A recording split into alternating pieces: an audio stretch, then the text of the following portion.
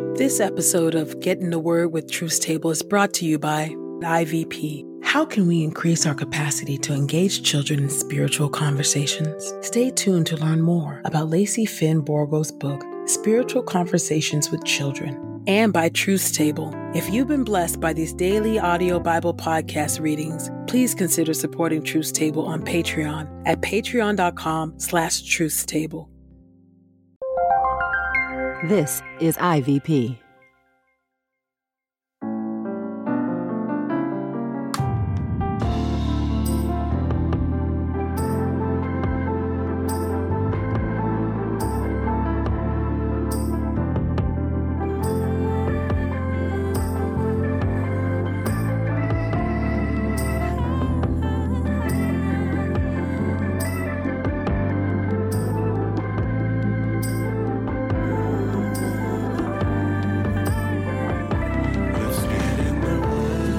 You're listening to Get in the Word with Truth Table. Your word is truth, your word is life. Presented by InterVarsity Press.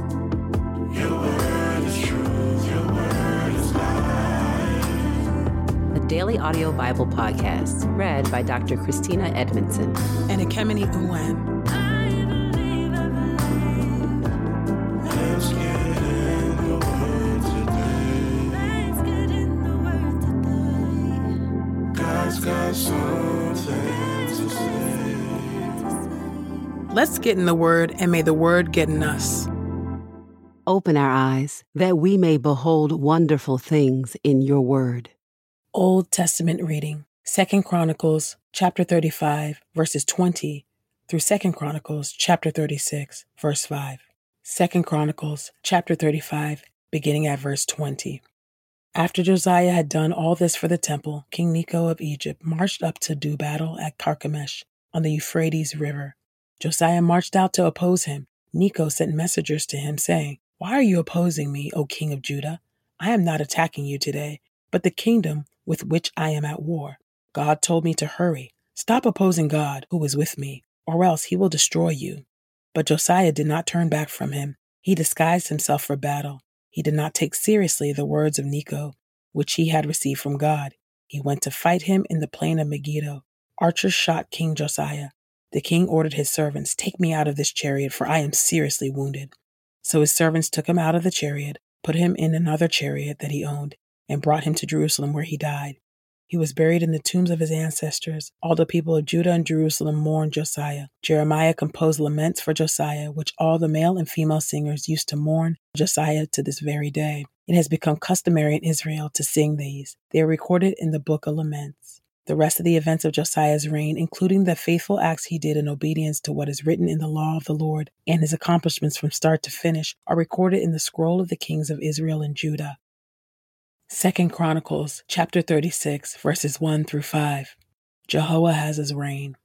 The people of the land took Jehoahaz, son of Josiah, and made him king in his father's place in Jerusalem. Jehoahaz was 23 years old when he became king, and he reigned 3 months in Jerusalem. The king of Egypt prevented him from ruling in Jerusalem and imposed on the land a special tax of 100 talents of silver and a talent of gold. The king of Egypt made Jehoahaz's brother Eliakim king over Judah and Jerusalem and changed his name to Jehoiakim. Necho seized his brother Jehoahaz and took him to Egypt. Jehoiakim's reign. Jehoiakim was 25 years old when he became king, and he reigned for 11 years in Jerusalem. He did evil in the sight of the Lord his God. 2 Kings chapter 23, verses 29 through 37.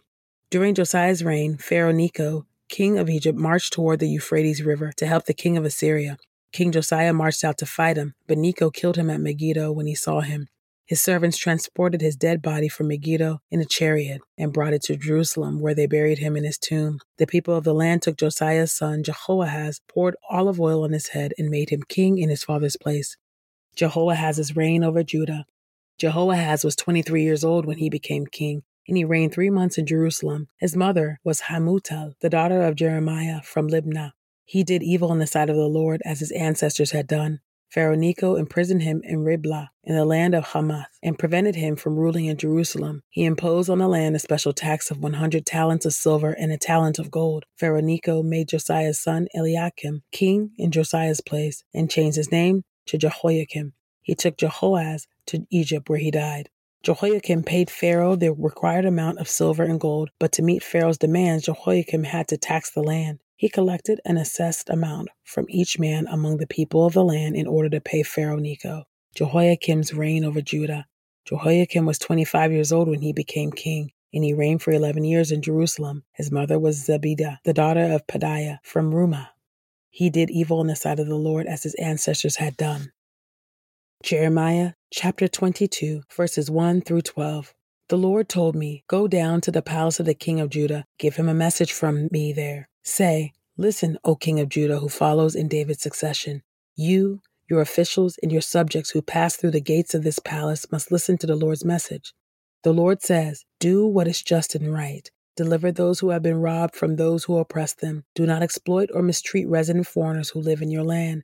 Children who have no fathers or widows. Do not kill innocent people in this land. If you are careful to obey these commands, then the kings who follow in David's succession and ride in chariots or on horses will continue to come through the gates of this palace, as will their officials and their subjects. But if you do not obey these commands, I solemnly swear that this palace will become a pile of rubble. I, the Lord, affirm it.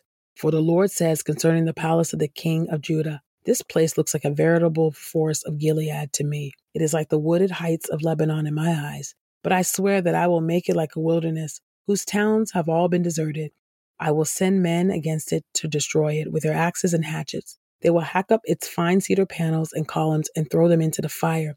People from other nations will pass by this city. They will ask one another, why has the Lord done such a thing to this great city? The answer will come back, it is because they broke their covenant with the Lord their God and worshipped and served other gods. Judgment on Jehoahaz.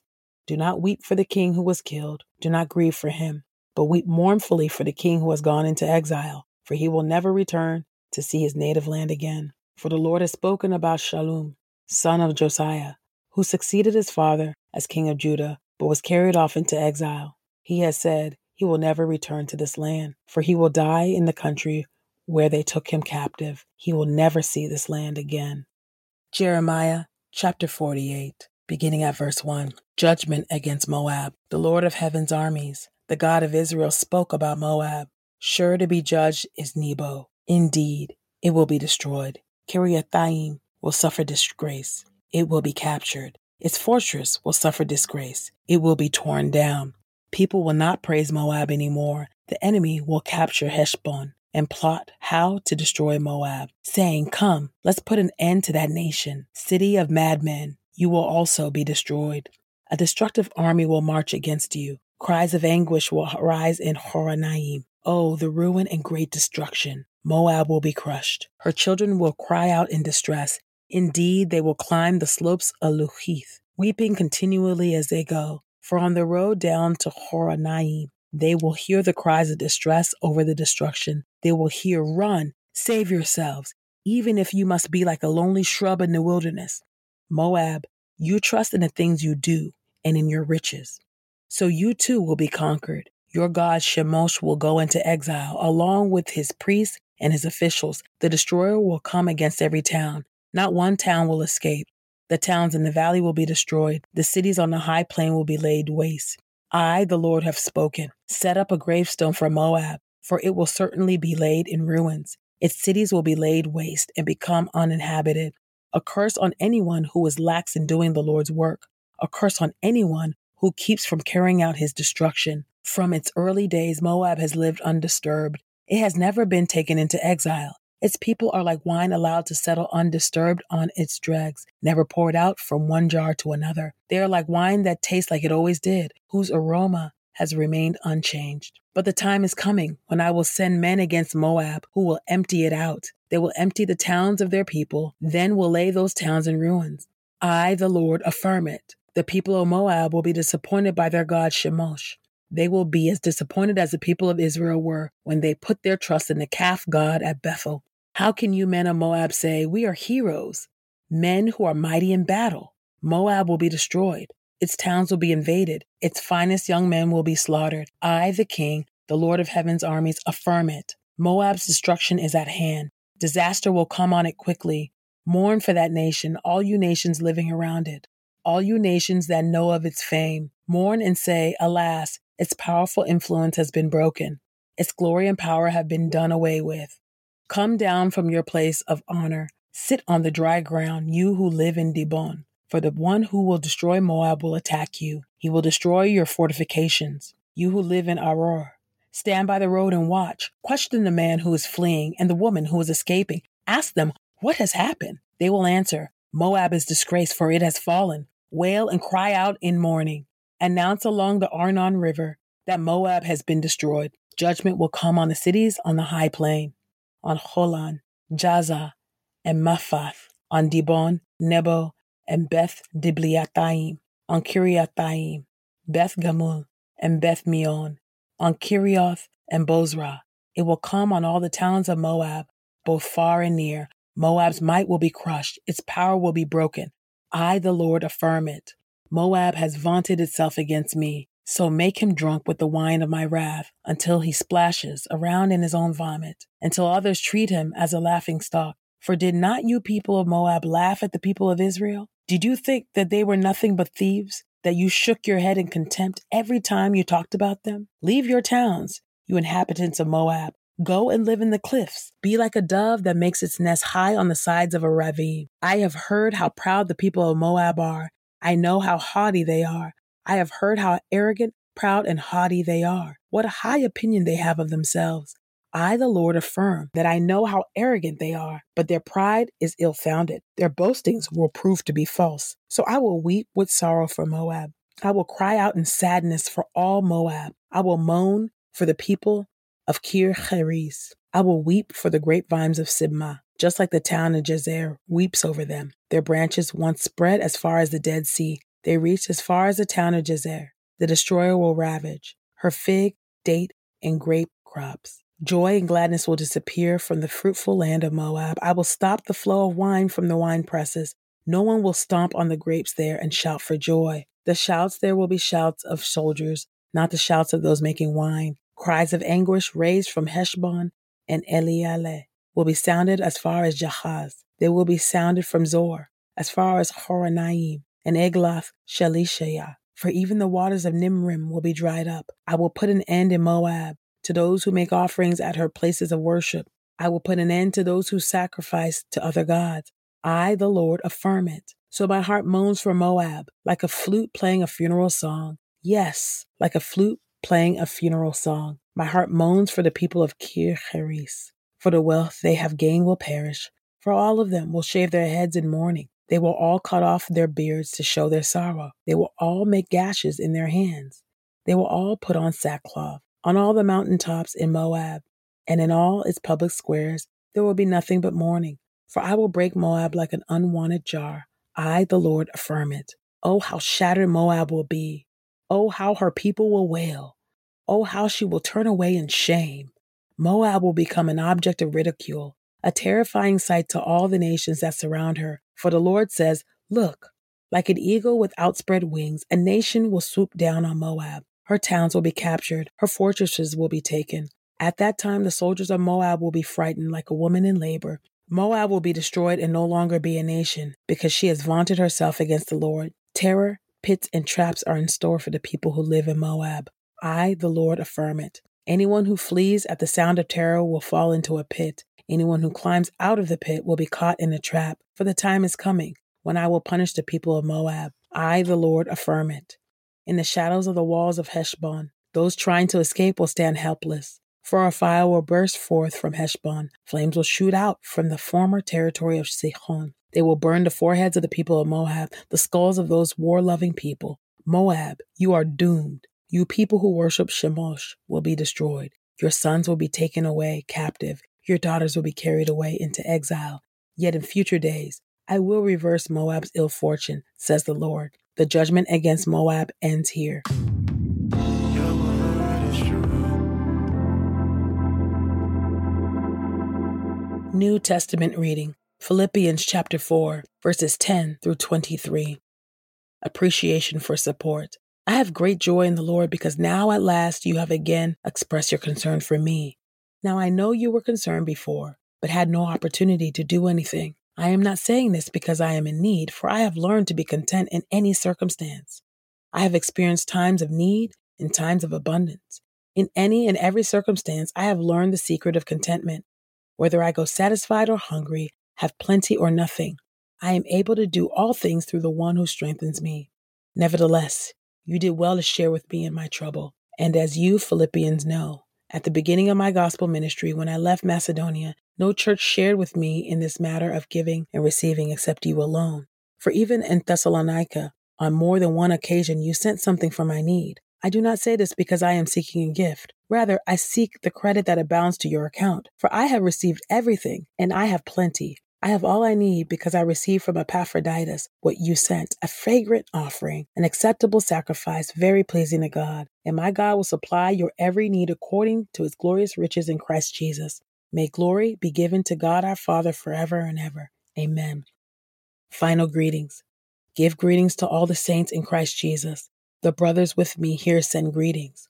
All the saints greet you, especially those who belong to Caesar's household. The grace of the Lord Jesus Christ be with your spirit.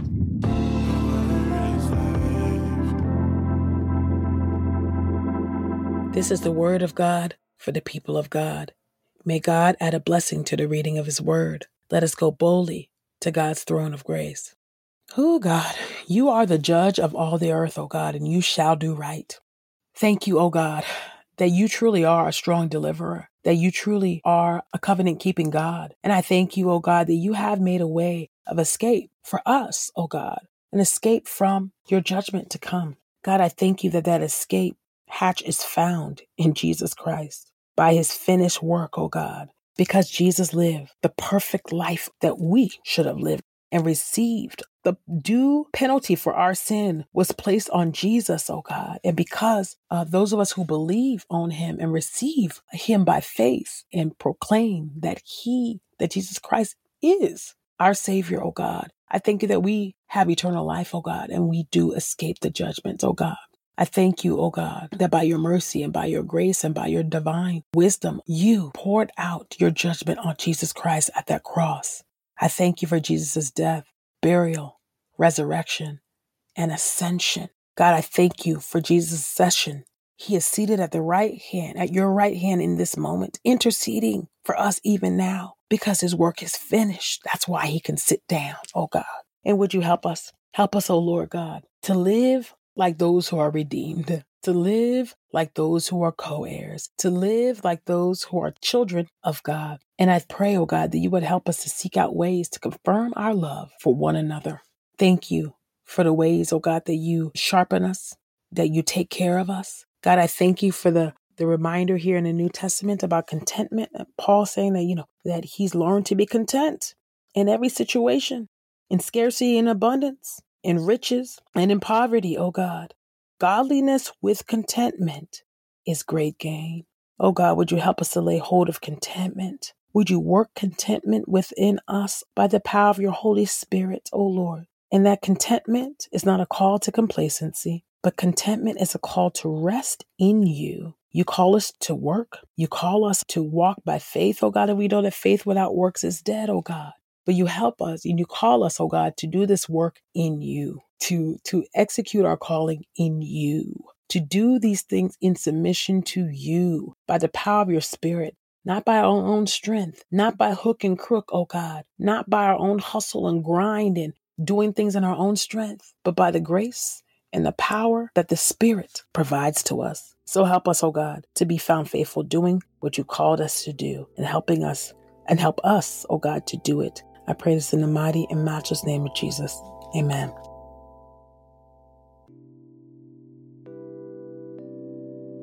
When children have a listening companion who hears, acknowledges, and encourages their early experiences with God, it creates a spiritual footprint that shapes their lives. Lacey Finn Borgo's book, Spiritual Conversations with Children, draws on her own experience of practicing spiritual direction with children. She offers an overview of childhood spiritual formation and introduces key skills for engaging conversation from a Christ-centered perspective. In this book, you'll find ideas for engaging children with play, art, and movement, along with prayers to use together. Whether you are a parent or grandparent, pastor, or spiritual director, you will find this to be a friendly guide into deeper ways of listening. As a listener of this podcast, you can get 30% off plus free U.S. shipping when you use the promo code THEWORD. That's promo code THEWORD at ivpress.com.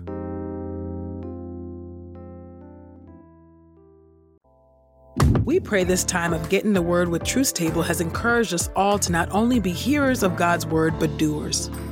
Share your reflections on these scriptures with us on Twitter and Instagram using the hashtag #GetInTheWord and hashtag #TruthsTable. Saints, whatever is honorable, whatever is just, whatever is pure, whatever is lovely, whatever is commendable, if there is any excellence, if there is anything worthy of praise, think about these things, practice these things, and the God of peace will be with you.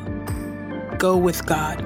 Get in the Word with Truth Table is a production of InterVarsity Press. For 75 years, IVP has created and published resources that deepen lives for Christ to engage the university, church, and the world. Visit ivpress.com for more information. Our Bible reading plan is from BibleStudyTogether.com, and the Bible version is the New English Translation used by permission. Sound engineering is from Podastery Studios, and our executive producer is Helen Lee.